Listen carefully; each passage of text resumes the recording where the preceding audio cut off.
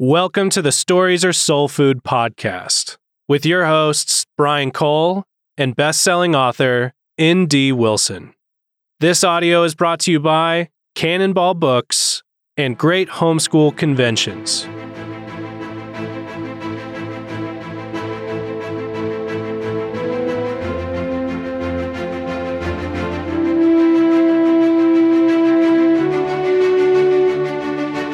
Welcome to Stories Are Soul Food, which you've already been told by the voice of Jake McAtee, or McCatty, if you want to annoy him. The voice which launched 1,000 podcasts. Yes. Perfect. Yep. Okay. Welcome. We're back. For the final episode. Final episode of Nate's 100 Cupboard series. The 100 Cupboard trilogy. I was like, Yeah. what's the final episode? Final of. Yeah. Because we're still doing this next week. Right. So, Stories Are Soul Food. We need not the narrative final arc. episode. It's all about lens. Like you talked about in the storytelling episode, we're viewing this as the lens. Yes. The 3-episode, beginning, Yeah. middle, end. Beginning, middle, end. We're talking about the Chestnut King today. Later on, I guess we'll talk about the prequel. So it's not quite Oh, yeah, I forgot. the final episode of 100 Cupboards, but it's one of the final episodes about 100 Yeah. Cupboards. But you really I don't think my kids listen to the prequel before they listen to the whole trilogy. But that's usually not what we recommend. No, right? I actually think you should read, in my humble opinion, and this is just my druthers. Well, your opinion's worth more. Than I think you others. should read the trilogy, the original trilogy, followed by the Ashtown Burial series, followed by the prequel, because the prequel is a prequel / bridge book to both series. Yeah. Because little known fun fact, or widely known fun fact, however you want to look at it, every single book I write happens in the same world. So it's all Which is really cool, actually, because cross-connected. you might have thought they were in different worlds, Yes. as I did at one One point. might say that because they are, I mean, at least with Outlaws of Time, we'll get to that. It's different in terms of genre, or at least it appears to be. And yet it's still this magical realism launching point into a more high fantasy adventure. And it's for people who might stare closely at the legend in the front of the 100 Cupboards books, at the map of the little cupboard doors and looking at all the names, they might be able to spot one that connects to the Outlaws of Time series. Yeah. And If they're paying any attention at all, it's there. The Easter egg is there, people. Yep. But you wouldn't know unless you listen to this podcast. Or if you paid close attention. Some people actually have caught it. There's things that no one has ever caught. And then this is one that a number of people have caught. So That's exciting. I would like to hear them. Let us know if you think you found an Easter egg that no one if you else think has you found. know a thing that other people do not know, please bring it to my It's kind of the goal of much human knowledge, I think. yeah. Because there are a lot of things that I feel, at least, that no one has ever caught or noticed. Yeah. And so if I'm wrong, then, Yeah. correct me. Can I start out with a couple random questions? Yeah, please. Are these connected to the Chestnut King or just stuff? Well, they're related. They're not totally random. They are connected to writing. Okay. Well, we can get totally random if you want. Miscellany. We'll Yeah. start with some miscellany. I think the question is, we've asked some questions about genre, but as we're concluding this mini arc, Mhm. how come Jennifer wants to know? How come you don't write YA? Why come? Yeah. Why come I don't do that? Why not YA? Why not YA, comma, why not? Well, I kind of do. I don't write market YA. So YA versus middle grade is defined by my friend, Jeannie Birdsall, National Book Award winning author of The Penderwicks. She said that middle grade is all of the intelligence, none of the hormones. And That's a great quote. yeah, and I have thanked her for that and given her credit for that often because I use it on the regular. YA always, and there's always exceptions, but assume this is a broad brush that needs qualification. This is a overgeneralization, but YA always includes a driver / engine of a love triangle.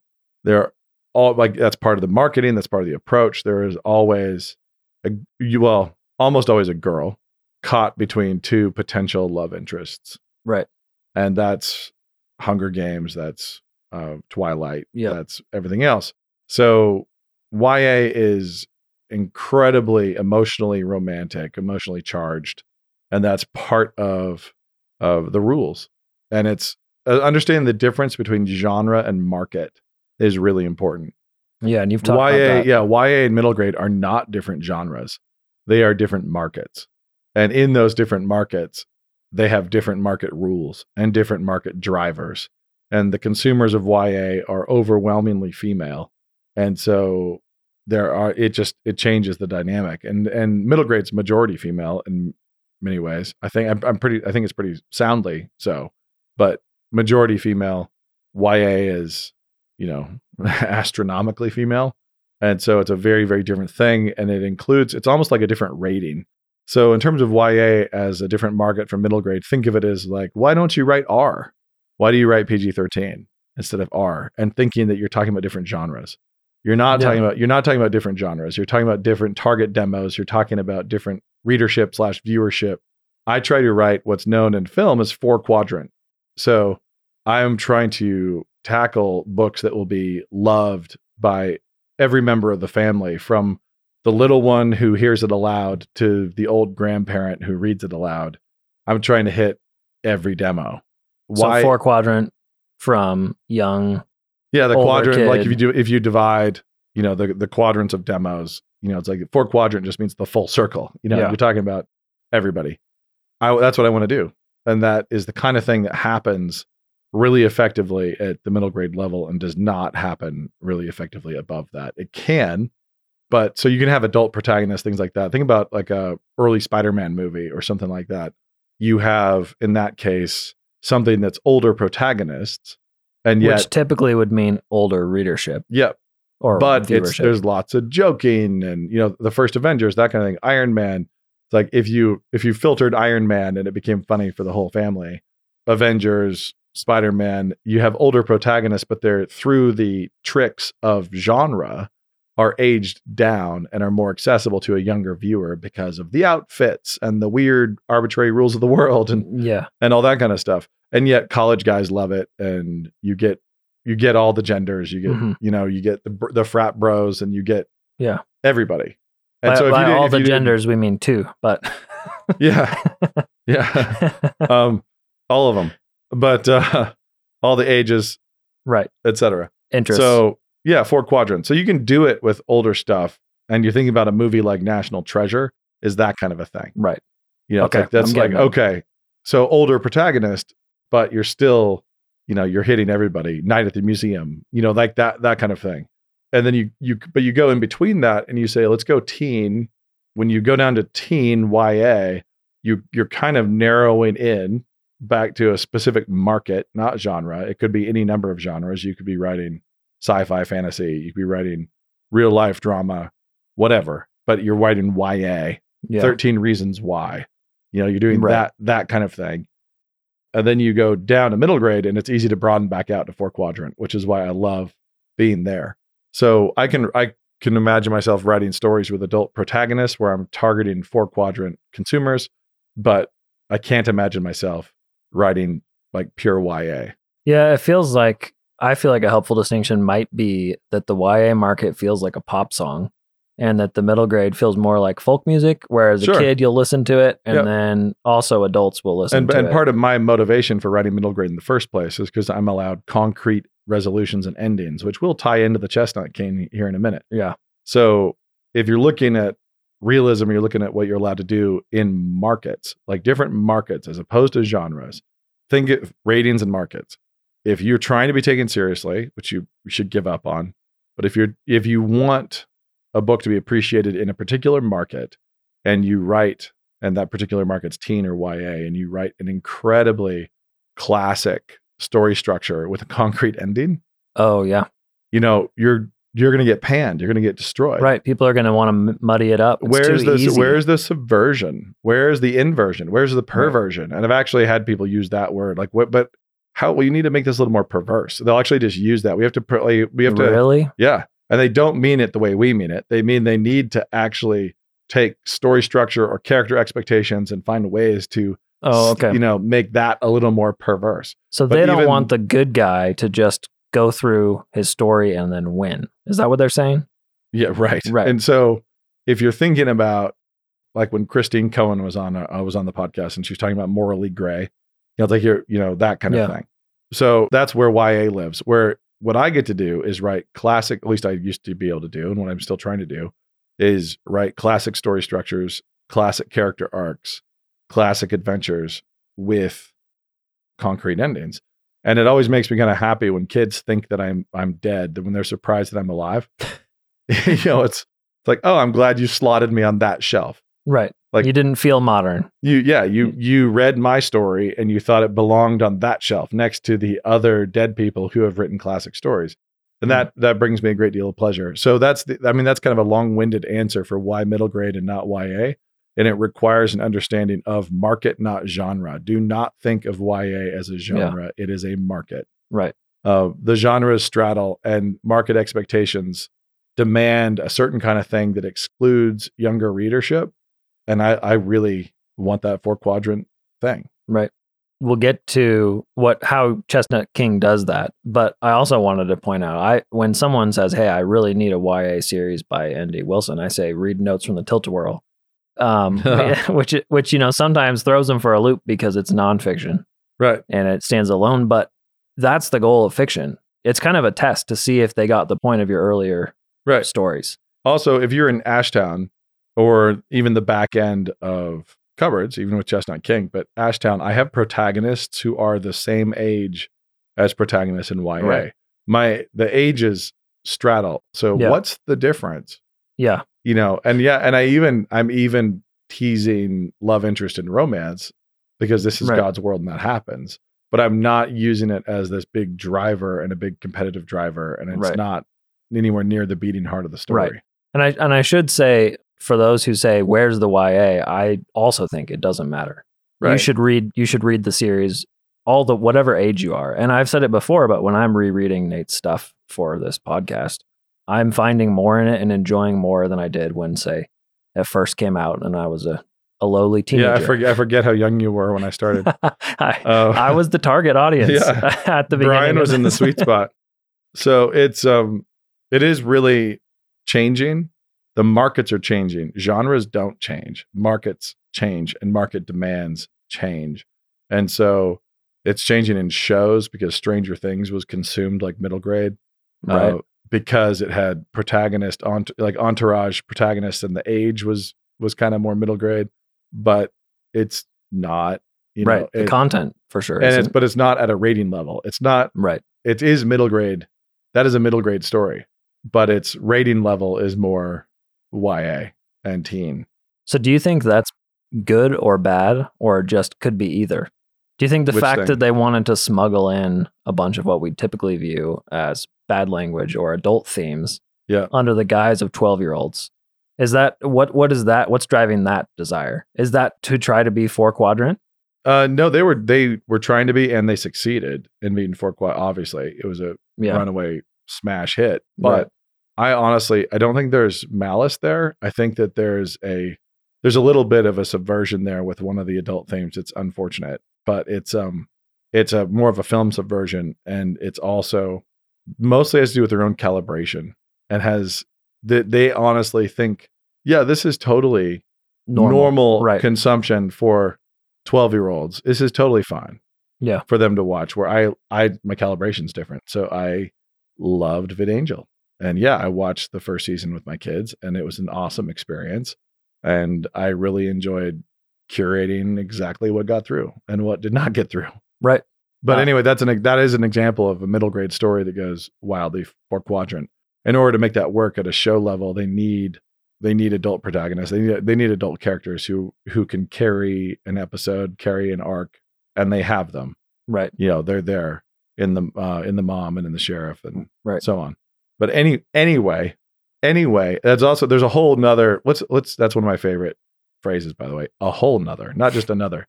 That's a whole nother episode that we could talk about nostalgia, and people still want the movie episode. I think we do talk about movies every time, but maybe we need to just pick a few and break. Yeah, we should do a movie series. Let's do like 3 or 4, and then also talking about nostalgia, because that connects to books, that connects to middle grade, that connects to film and to successful shows. Good. So, question specifically Chestnutty. Yeah. The Chestnut King. Yeah. When we're a reader and we're heading into the 3rd and final series, I know we have certain expectations, but in a sense, we're along for the ride. Sure. What do you, as an author, have on your mind as you're heading in to write that third and final? A lot of foreboding. That's the hard one. Okay. So the last book, that's hard. And if you've done your job, then there's parts of it that are super easy. But mopping up every thread in a way that satisfies, that has a great finish and a great aftertaste, and trying to tie off everything is daunting. So especially when you've had 2 books prior to throw threads everywhere, and then also through that book itself, you've also thrown a bunch of threads everywhere. So you have to introduce new things. And I'm experiencing this with Silent Bells when I get questions from people saying, why did you introduce something new, something completely new in book 4? It's like, well, you have to. Yeah, it's like the book, right. It's its own story that's also on the shoulders of previous stories. And you've got to introduce and mop up new threads and also, close off all the old ones. Yeah, that's where you're doing the thing. You're not making your story perverse, but you are making it, you don't want it to be completely expected. You can't just tie everything up exactly like you have to introduce variations. You have to do callbacks. People have to say, oh, right, that's how this works. With the gin, for example, in the Silent Bells. But I'm wandering from the Chestnut King, but at the same time, I'm not. So the Chestnut King was that way, where I had to pay off the completion of Henry's inheritance. Yeah. Like I had to actually complete this coming of age story.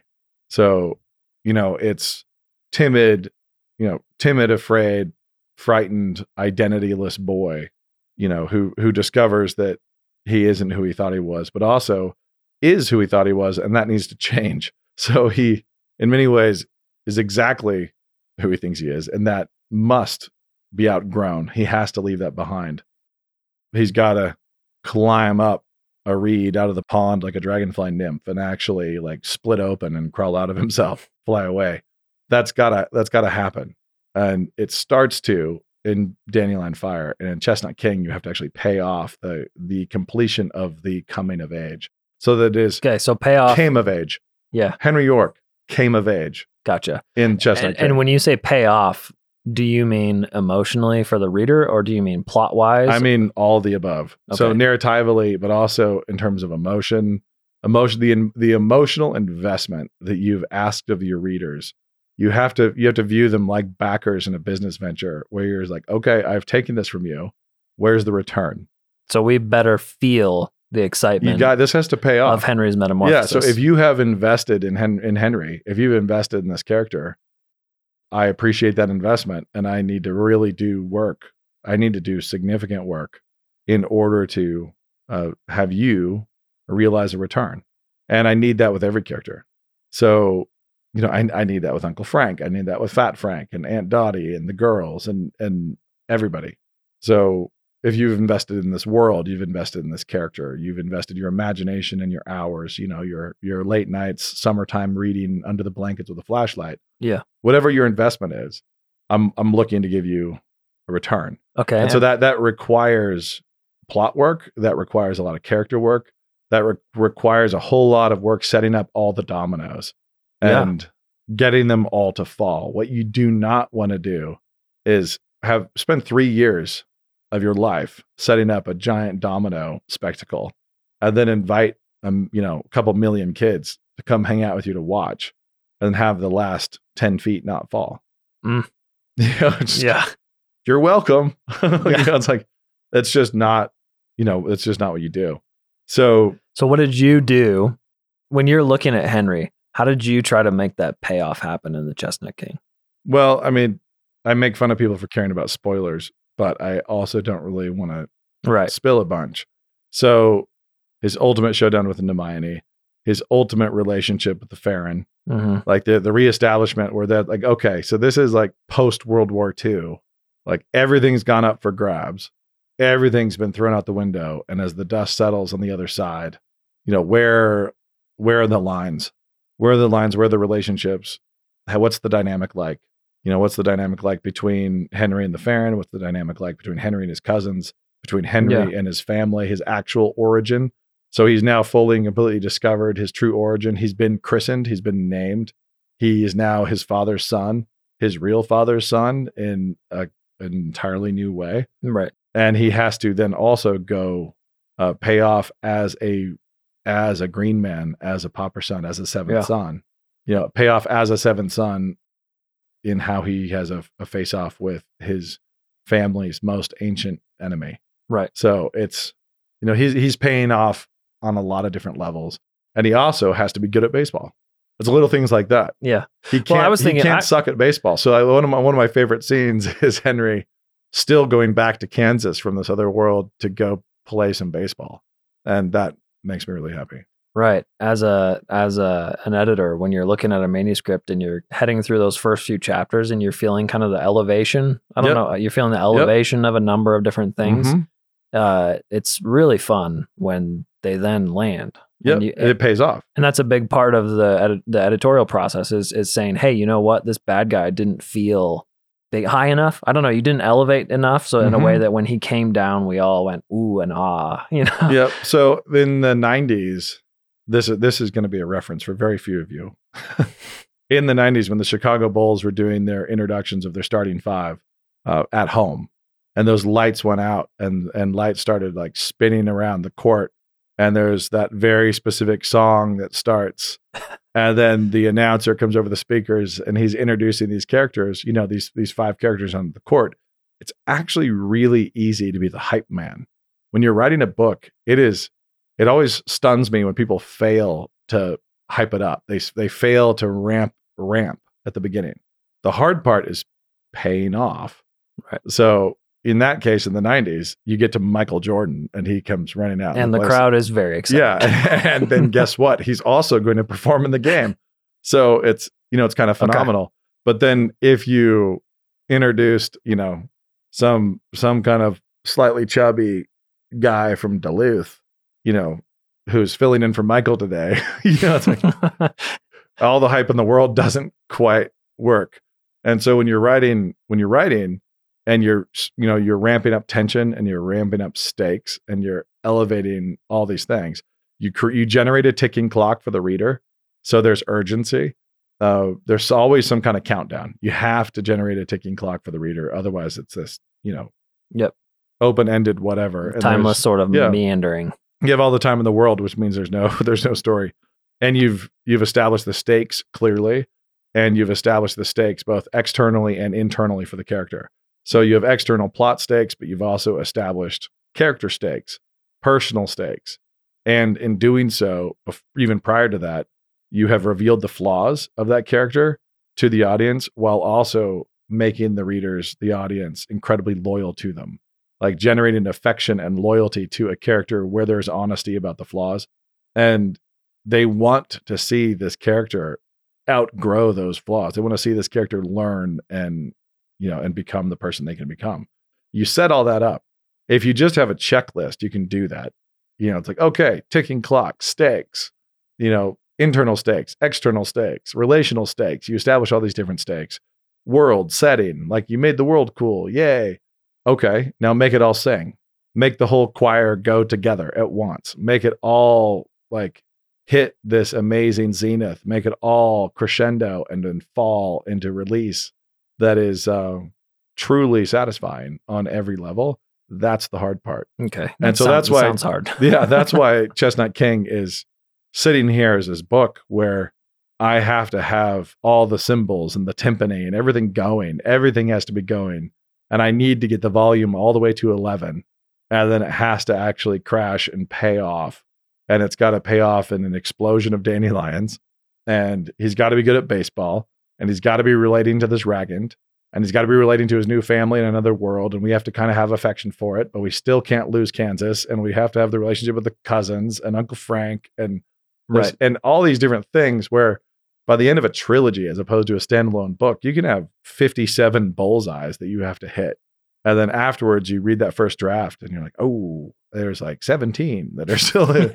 I totally forgot. I myself forgot about paying off this side character or paying off this little gag, this callback that I laced in there.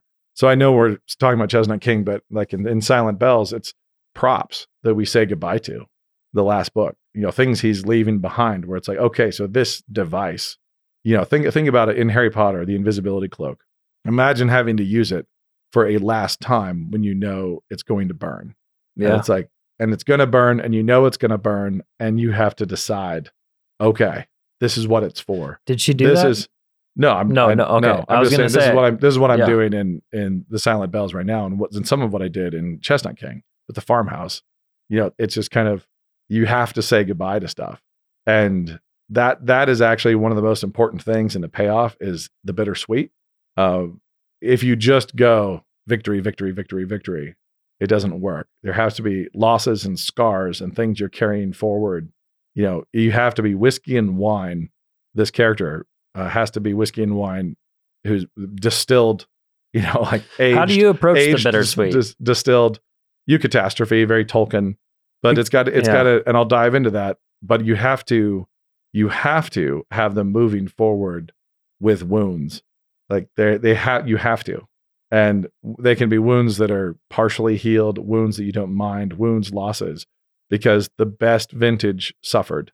The best wine suffered on the vine, and the best whiskey, you know, the barley suffered in the field and then is burned out with smoke. And like it takes this incredibly long process of suffering before there's something magnificent on the other side. So that's what you're doing with your characters. You're looking to have created a vintage, a character that people can just really, really like, but they've also gotten to look through the window at how this character came to that. Yeah, I hope people can compare that with, say, a bad YA series or bad middle grade and see how there's just the same driving bass beat through the whole series. There's no sort of crescendo. When you compare it with something that's actually building versus something that's striking the same note every single time, it should be really noticeable to a reader. And it doesn't seem, a lot of people say, well, how do I know how to tell whether this is good or bad? And I think that you need to just look at it and listen to it. Yeah, and look at the heroes. So look at God's heroes and just look at it. And how many of them led charmed lives and everything worked and they never lost? Or they had one loss in their past, which we allude to briefly in the prologue, and then that's made them super awesome. And now they're just super awesome in every scenario. Unfortunately, his mother had passed away 10 years previously. Yes. And so now he has this urgent need. Right. And so you try to drive this character forward, but he's a genius and he's super athletic and everything works. You know, and that's just problem. But you get regular references back to the torture of the fact that he has one parent. I have read manuscripts like that. Oh, yeah. And books, published books and award winners. True. So some people get hung up on the suffering and they like, that's where they just want to point the lens, as opposed to, you know, characters who have bruises and wounds and bitterness and things that they have to like deal with and address and outgrow if they're ever going to like overcome, if they're ever going to get there. So as far as it goes, when you're dealing with the bittersweet, I think it's really, really important that it be cruciform, and God builds in the bittersweet by means of time. And so none of us are the person we were last year. All of us are in a perpetual state of dying and leaving phases behind forever. And if we're sentimental and we resent the struggle, and nothing wrong with sentiment, but I think sentimentality or sentimentalism to a fault. Sentimentalism is when you resent evil, you resent the struggle, you resent loss, you embitters.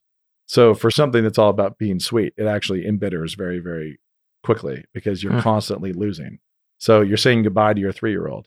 You're saying goodbye to your 4-year-old. You're saying goodbye to your 5-year-old. You're saying goodbye to your kindergartner. It's like, it's just there it goes.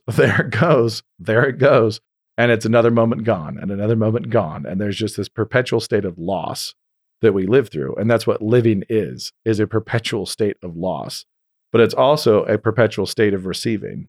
And so you're growing and you're receiving the next moment and the next day. And you can't always be looking back over your shoulder. You know, you just can't, because if you do that, you will, like Lot's wife, lose everything. Yeah, you have to be looking forward, receiving with gratitude and becoming, and using the moments behind you to become and grow and improve. And so in a story, I try to use time the same way and loss the same way. And so even at the end of an adventure, there's a form of loss. The closure of a grand adventure has this bittersweetness to it by definition. You just kind of, it's gone. Right. You know, we were awesome and now we're not. Like there it goes. And we were the people who survived that.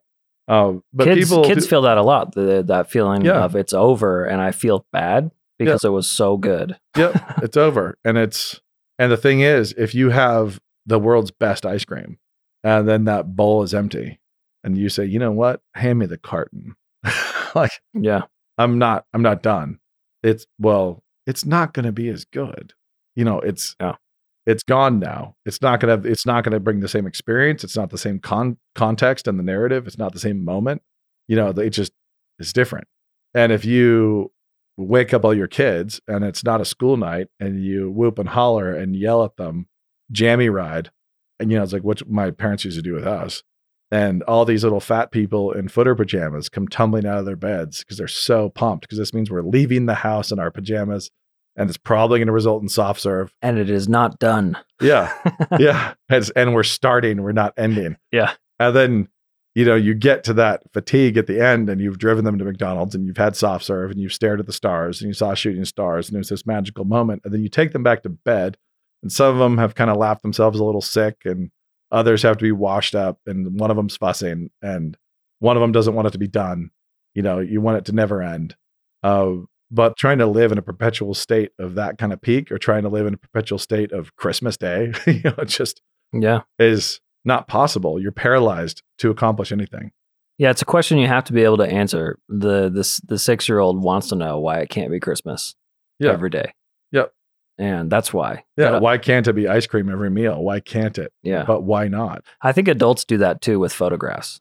Especially now. Yeah, we're afraid of letting something go, and so when we're having an adventure, you want to just take pictures of it all. Yep. Rather than. Yep.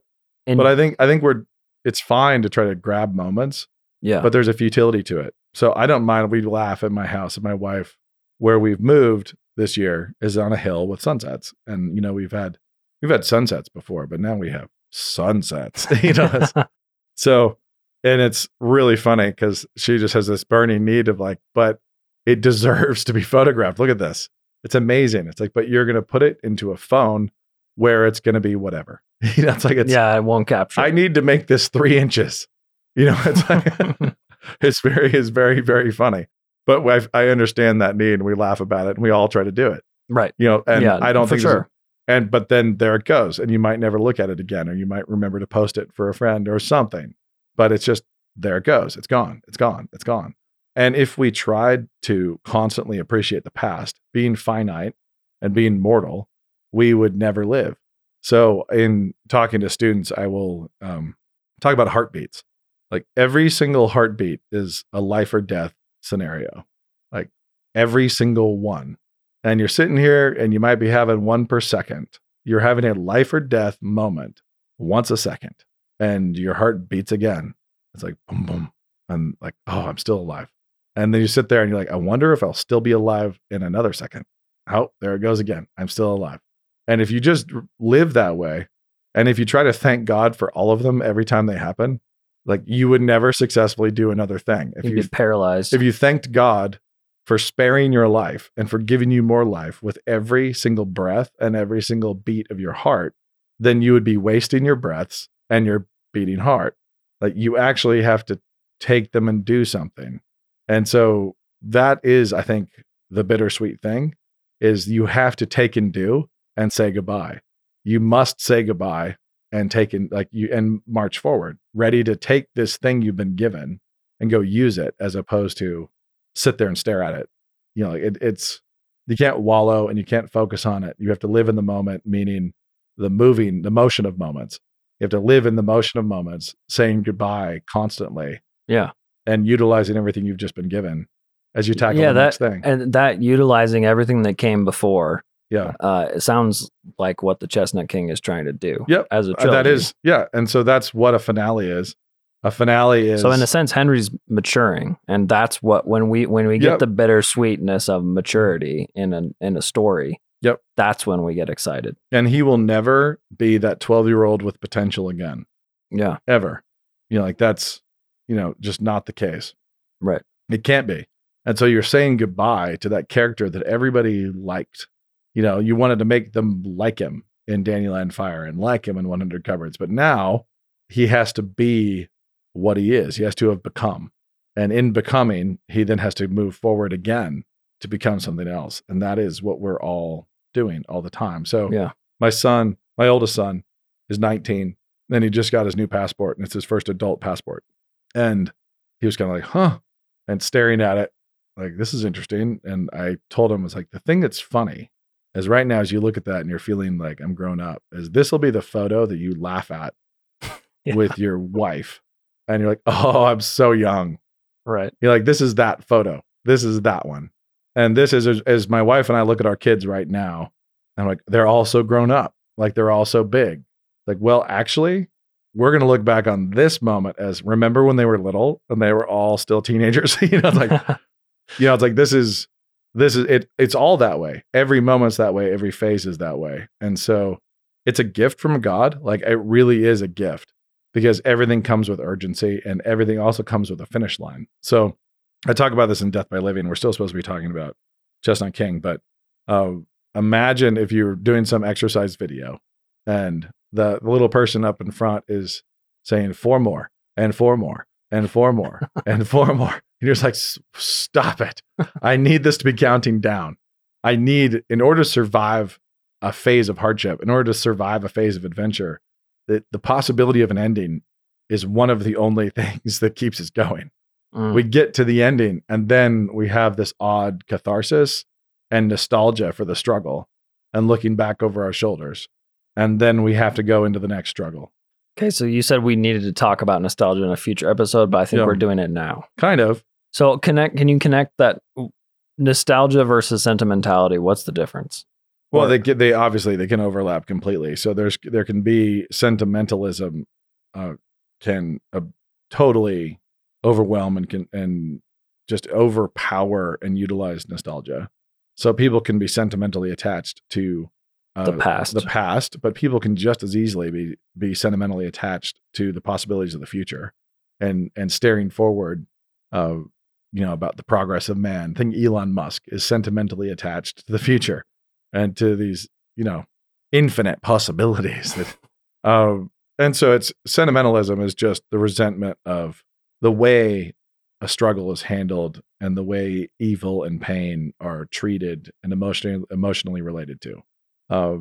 It's kind of like it dresses up like attachment to the sweetie nice and turns into just bitterness against the struggle.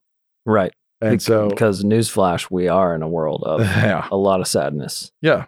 You got to be ready to handle that. Yeah. And so sentimentality can be just a bunch of lies. Sentimentalism can be a bunch of lies.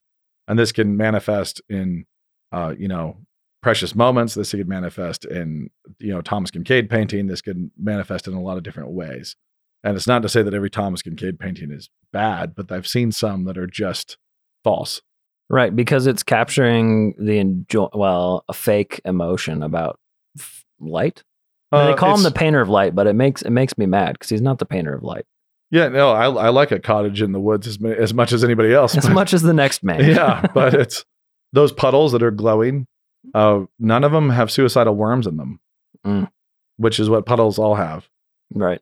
God filled the world with, for some reason, armies of earthworms. So when it rains and there's puddles, they think, I must drown myself.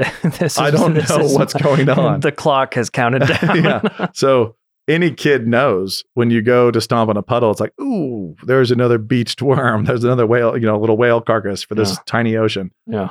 Those are the details that get omitted by sentimentalists. So sentimentalists don't paint those scenes with any dead branches on any trees. Sentimentalists don't have no dandelions in the yard. Yeah, they don't have thistles. They don't have worms in the puddles. They don't, they don't. I think that's because people I think it is that moment you look at the painting and you want to feel good. Yeah. I think that's what it is. Yeah. Well, I think there's a version of it recently having had emergency surgery. I'm fine. Thank you. Gallbladder. It's okay. When they bring you a blanket out of the oven, they bring you a heated blanket and throw it over you in a hospital bed. You're just like, it feels comfy. You're like, yes. Okay. That's what the painting is fantastic. I totally get that.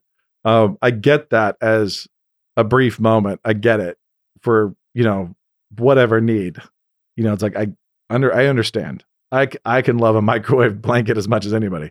If that's how they do it, don't do that. It might set it on fire.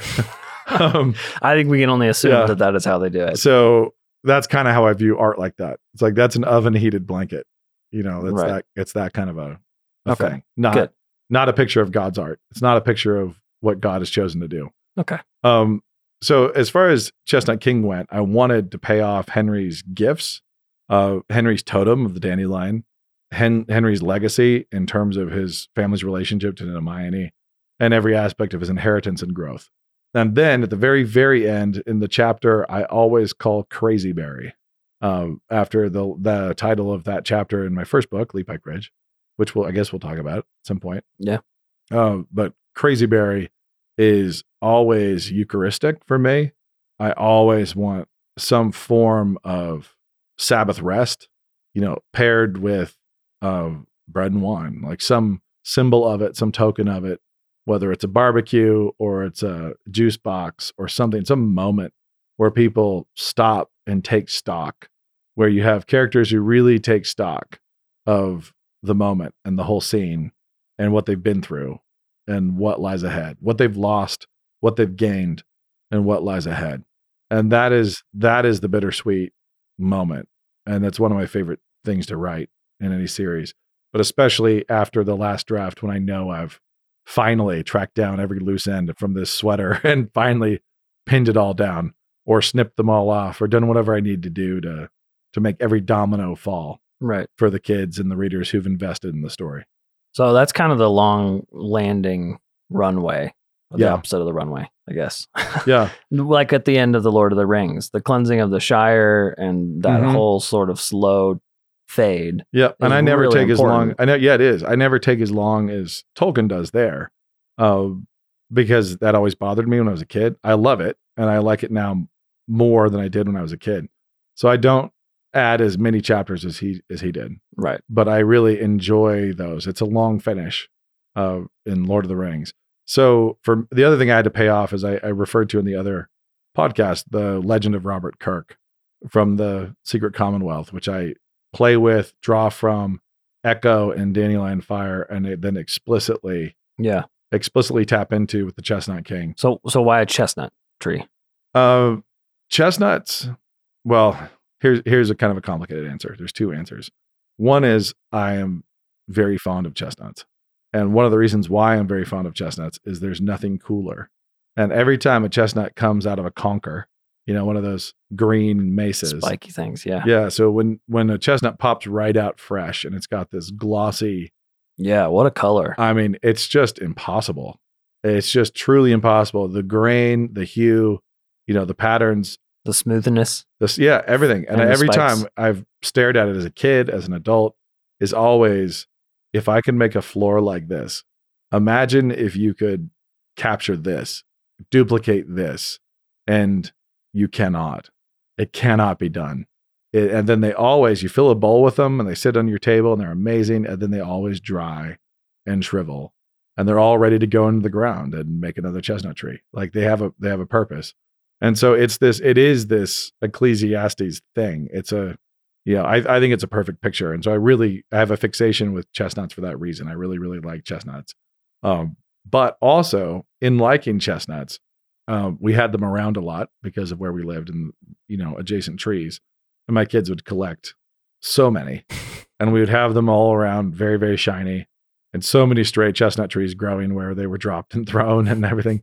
And messing around with them once because I was in a remodel and I had a piece of wire next to me and my son was running around playing and there was this nice glossy chestnut and I picked up a wire and I shoved it through the chestnut and bent the ends like I think a torque is what it's called, like a kind of a solid necklace. Okay. What's it called? There's a name for it. That's probably the wrong one. Torque, like Celtic or Viking. Right. I'm sure the Mediterranean peoples did it too. And so I hooked the ends and I stuck it on his head and hooked it back and said, there, now you're the Chestnut King. And that was where the title came from. Okay. And I was like, oh, I like that a lot because I like chestnuts. And also chestnuts were just this great picture for me of what it means to uncover treasure that just disappears. And all treasure is like that. Gold is like that. Diamonds are like that. Even things that we think of as more permanent Like you can't take them with you. They all go away. Everything fades, breaks, is lost. Everything goes. But then there's some treasures like that just show it to you in rapid speed. So that's where that came from. That's why the Chestnut King is the Chestnut King, both in title and in theme for the King of the Farron. But yeah, and I still want to duplicate it. I would love a floor that just looked like fresh chestnuts. Stain just can't do it. No, cannot. Texture's wrong. Material's wrong. And if you did it with plastic, that would just be wrong. That feels bad. Yeah. So how to do it. And so I've thought about encasing chestnuts in epoxy and doing tests, but they would just kind of rot out in there. Right. I mean, because it's quite lucrative when you create a new color that lasts. Yeah. I know the blues and the reds that all the business buildings are painted, they get patented and everything. Yeah. When there's the biggest, like this year's most popular color. And yeah. So the actual texture and color and grain of a fresh chestnut cannot be matched. Yeah. So we need that color some year. Chestnut King. Is that what you call it? Chestnut King. That's what we call it. Somebody out there really good with stains, go for it. Call it Chestnut King. You have my permission now. He just needs a few gallons for his own floor. Yes, exactly. For something. There we go. I think we covered it. I didn't want to give away too much of the Chestnut King. No, I think that works. But have fun, people. I can also say there's a pub in the Chestnut King where there are shipwrecks listed on beams along with souls lost. And I like that a lot. It's also part of the whole motif. But that's something I experienced in Cape Cod with an old map that I found. Actually, it might not even be that old, but a few decades old, where somebody had listed every shipwreck in Cape Cod along with the number of souls next to it. Wow. So, which my wife bought for me. And it hangs in my office right now. And it's really narratively potent when you look at stuff like that. That was the end of a lot of people's stories. Yep. And you look at it and you think, wow, like there's just always this heft. There's a heft to it. And so that is tied in as sort of like a symbol of the whole thing, of all the goodbyes and the finishes and the things over your shoulder as opposed to the things you're going toward. Have you heard the sea shanty song Bones in the Ocean by the Longest Johns? I have not. Should I? Shall I? My kids and I really have enjoyed Bones in the Ocean? The Longest Johns. The Longest Johns. Yeah. I've seen their name. I haven't actually listened to them. My son's been covering sea shanties recently, so. Nice. So have we. Hearing the 4-year-old singing Santiana or the Wellerman is pretty fun. Yeah, so. Exactly. Well, thanks for tuning in. That's it for the Chestnut King. And we definitely didn't cover nostalgia completely, but we will. We'll do a thorough nostalgia thing at some point. Yeah, I'm not sure what we're doing next week yet. We have to talk. Okay. Well, maybe it's nostalgia.